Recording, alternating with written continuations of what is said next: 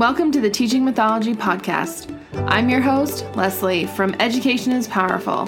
Come with me as we explore myths through a modern-day lens. Welcome back. Today's episode is going to be different from other episodes. I won't be retelling a myth today. Instead, today I want to be talking about resources and tips for teaching mythology. And this comes from two different blog posts that I'll link below in the show notes. So you can read it in more detail, get links to the resources and websites that I'm going to be talking about. But, I talked about in one of my first episodes that the mythology program when I left my last high school kind of fell apart because teachers really struggled with knowing how to teach and what to teach. And I realized that over the years, as I was teaching mythology, I changed what I did almost every semester, and I tried different things. I used different texts. I tried different formats. We did different activities. And over the course of that time, I ended up creating my own sort of mythology anthology of literature and texts that I used because I wanted to pull from different sources. So let me talk about some of the resources that I used in my classroom so that you can go out and look for other resources. I know that a lot of classrooms just use the classics, and I consider those Edith Hamilton's Mythology or Bulfinch's Mythology. They are both anthologies that are translations of other texts. I actually find them so helpful. Because the ancient myths were not told like a story that we know of today, they are piecemealed. Some of it comes from Homer, some from Ovid, some from Hesiod, some from the Aeneid, right? And what Edith Hamilton and Thomas Bulfinch did is they gathered all of these sources, rewrote the myths into one story. Now, Edith Hamilton is very hard for some students because very frequently she will kind of stop mid-paragraph and say, in some stories or in other versions or in Ovid, and she tells the different myth version or where it deviates. And sometimes it's just like one little sentence. It's super short. It's super brief. In fact, all of her myths are super short and super brief. And so they're actually really good for students who just need a quick overview.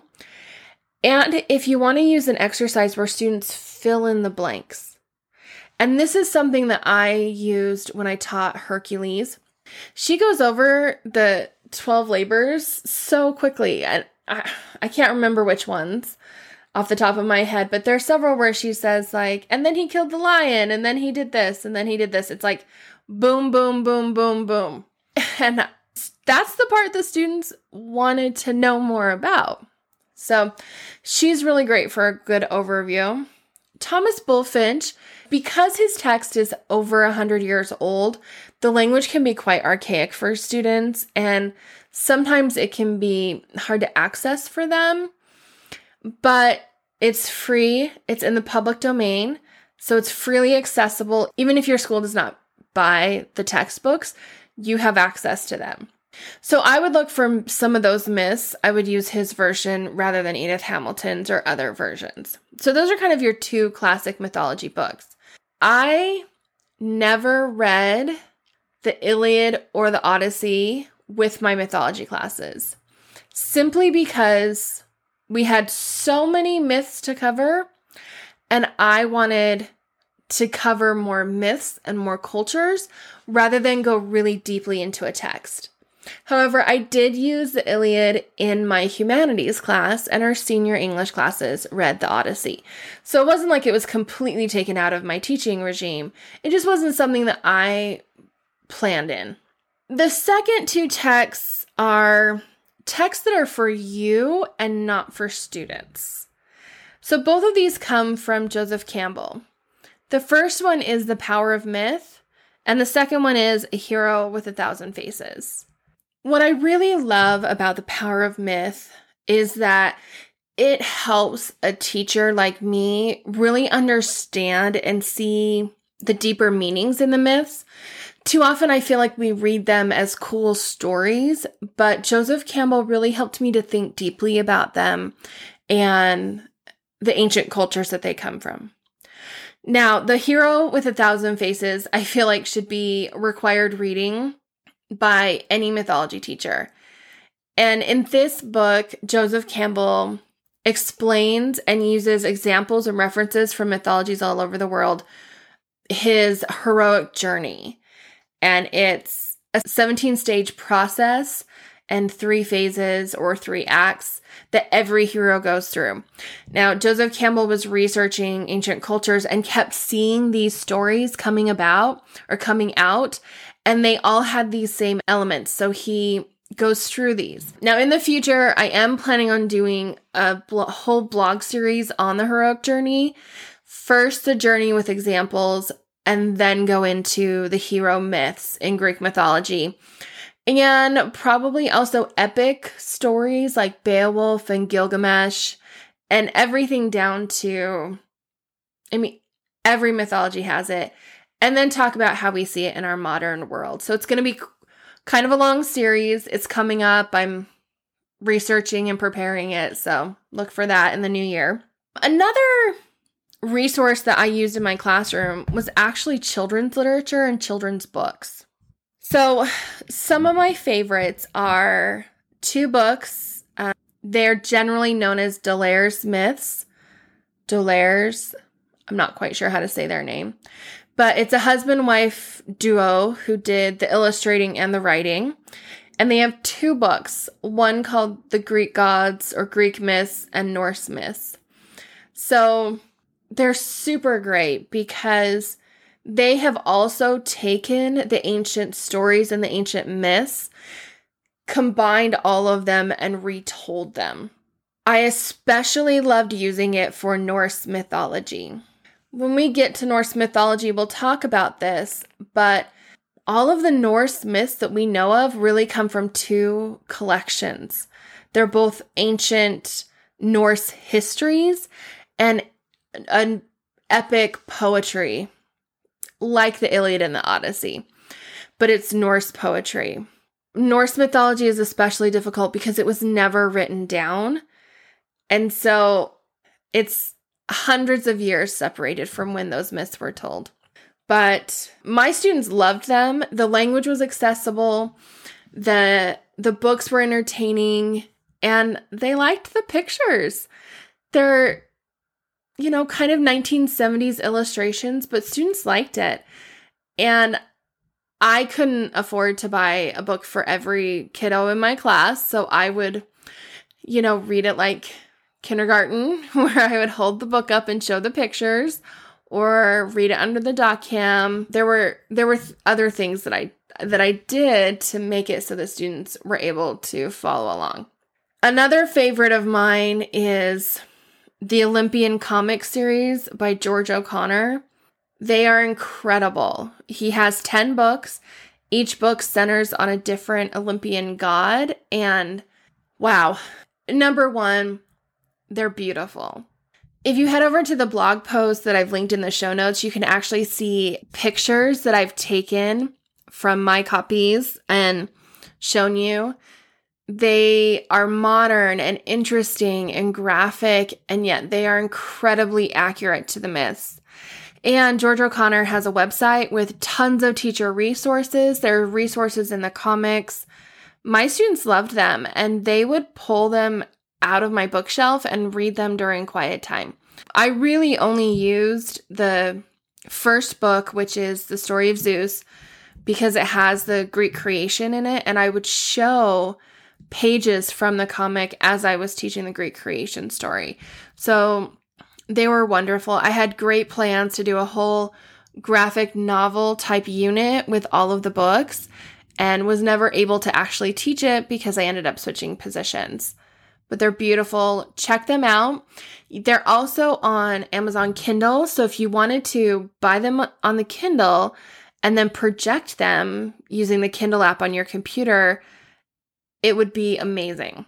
And the last one I want to talk about is Rick Riordan's Greek Gods and Greek Heroes books. They're actually told from the voice of Percy Jackson, retelling the myths. So they're incredibly entertaining. And a lot of our students started really loving mythology because of Rick Riordan and because of Percy Jackson. So they kind of step back into this character that they know and they love and they probably read when they were 10 years old. So Rick Riordan does a great job of being accurate and also heavily researching the myths. So I really trusted his sources. If you haven't checked out his website, you should, because he has some incredible resources on his website for teachers. Just beautiful. So speaking of websites, that's another resource that I would use all the time. People are constantly rewriting the myths, reposting the myths, retelling the myths. They post pictures and graphics and family trees, and why not use all of these resources in your classroom? Of course, I do think you should kind of double check it, make sure that somebody isn't telling some wild, outlandish mythology story, but for the most part, they're all trying to be really accurate. So some of my favorites are The Mythology Teacher. Zach Hamby is amazing. I mean, when I grow up, I want to be just like him. His was one of the websites that I found early on with a lot of amazing resources that I bought. So number one, not only does he have some incredible resources for teaching mythology, and he's expanded now to ancient culture and ancient Greek history and civilization and the whole shebang. But what he has done is he has used his incredible talent to rewrite the myths as readers' theater scripts. What a great way to change up what you're doing in class. So I would read an Edith Hamilton version. We would read a Bullfinch version. We would read the D'Aulaire's version. I would use the comic, and we would read readers' theater versions so that from day to day, they weren't reading the same text. They weren't reading the same type of text, and it kind of broke it up for them. So not to mention that the readers' theater scripts are super cheesy, corny, funny. There are sound effects. And when you're choosing roles, you can see who reads the most and who doesn't read a whole lot. And Zach has, if you buy the books of all the readers' theater scripts instead of just one script at a time, he has these games that are awesome. It was awesome. So check him out. I'll put the link below. He's definitely a resource that I used in my classroom, and I learned a lot from him. When I did Norse mythology, he has a Ragnarok game of the Aesir gods battling the giants. And we did it, the day before Christmas break, days that it's so hard because how do you run school when you're having Christmas assemblies and kids are giving each other presents? And so we played this game and you used dice. My kids made chants and cheers. Apparently the math class next door said we were really loud, and why couldn't they do fun things like that instead of watch a movie? I also love The Big Myth, which is a website that I referenced when I talked about the Greek creation story, but they have creation myths from all over the world that they've turned into animations. They have the text, they have list of gods, they have short information about the history and culture. It's an incredible website, completely free to teachers, to everybody, but especially for teachers. It's so useful, completely free, and I would link to it and have students go straight there. Another resource I use for gathering texts for my mythology class are actually media. And I most often used podcasts or YouTube videos. So let's talk a second about YouTube videos. You can't trust everything that's out there. So generally, I stayed with TED Ed mythology videos. There's a whole series. I love that these are written by teachers, and they're the texts that are used most frequently in their classes. So I'm going to link below the TED Ed playlist, just mythology when I search, so you can see all the different ones that are there. And they have built-in activities or discussion questions that you can totally use with your students. They're great last-minute lesson plan. I mean, I'm not saying that ever happens, right? Where you have to fill in 20 minutes. No, that happens all the time. So use TED Ed. It's a great resource. Another one is podcasts.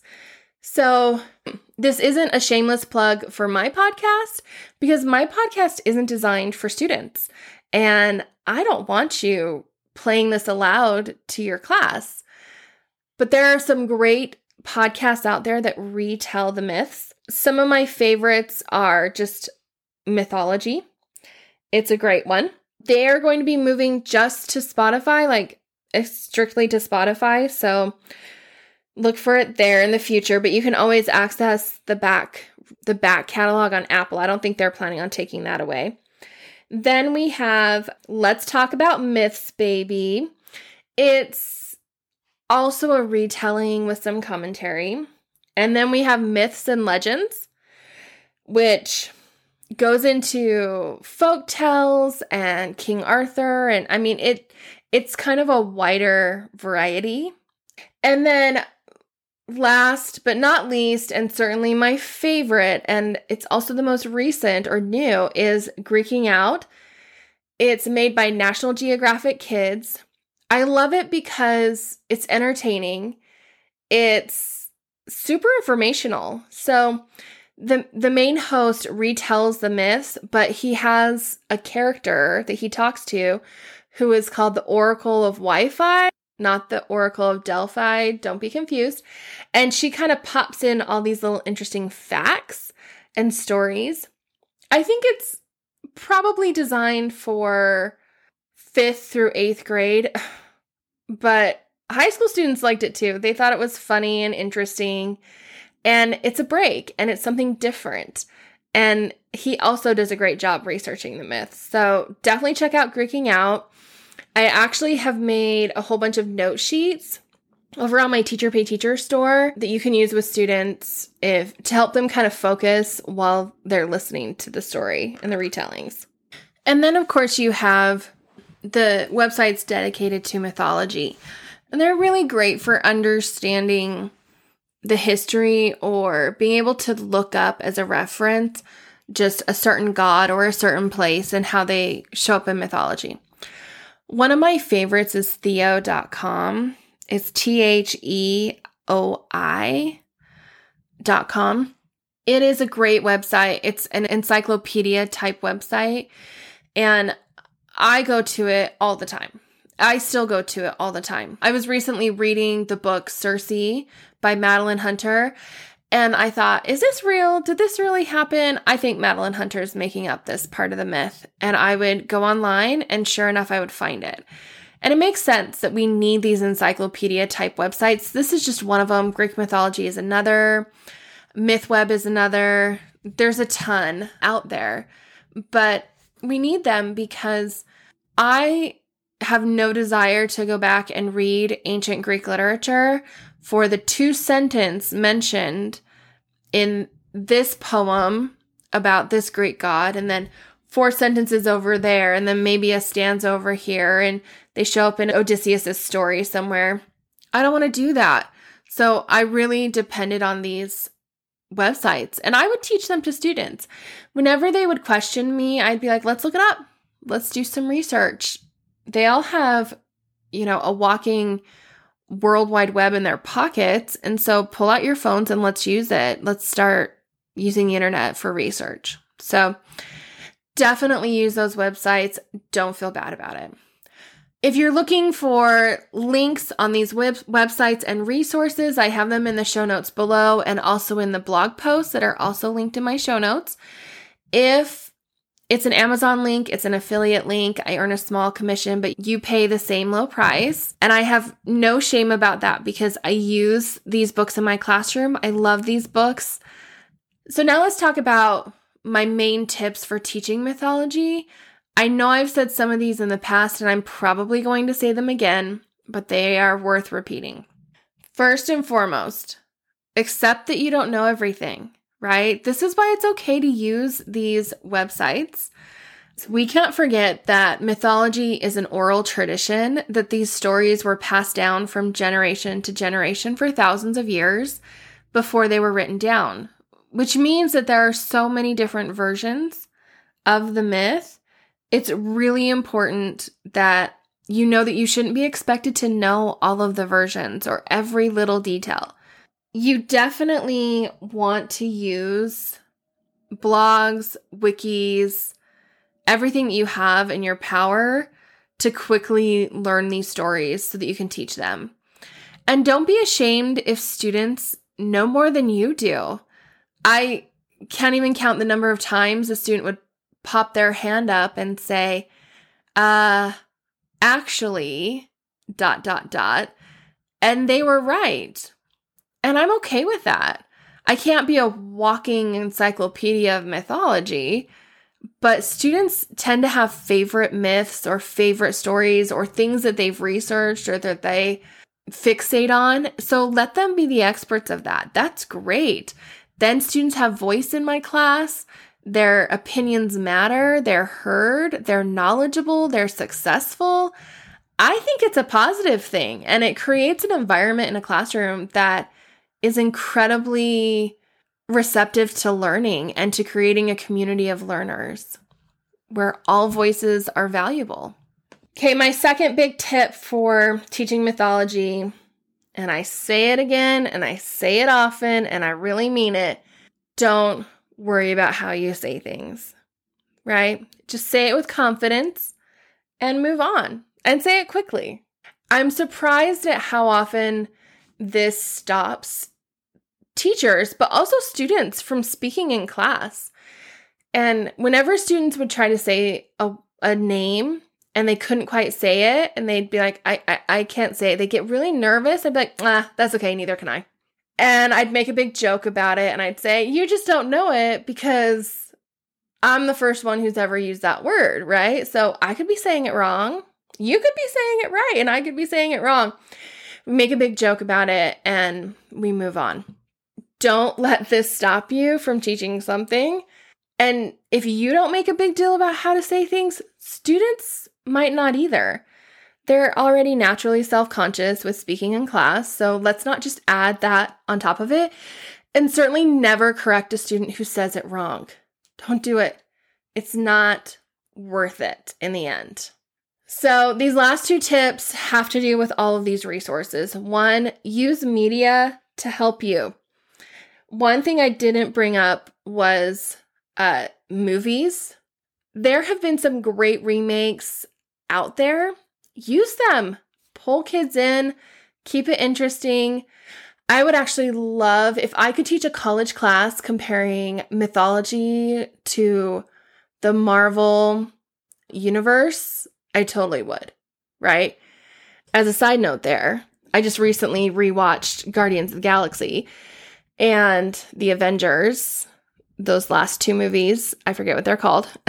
And I kept being struck by Thanos, who wants to wipe out half the universe, and the Greek god Thanatos, who is the god of death, right?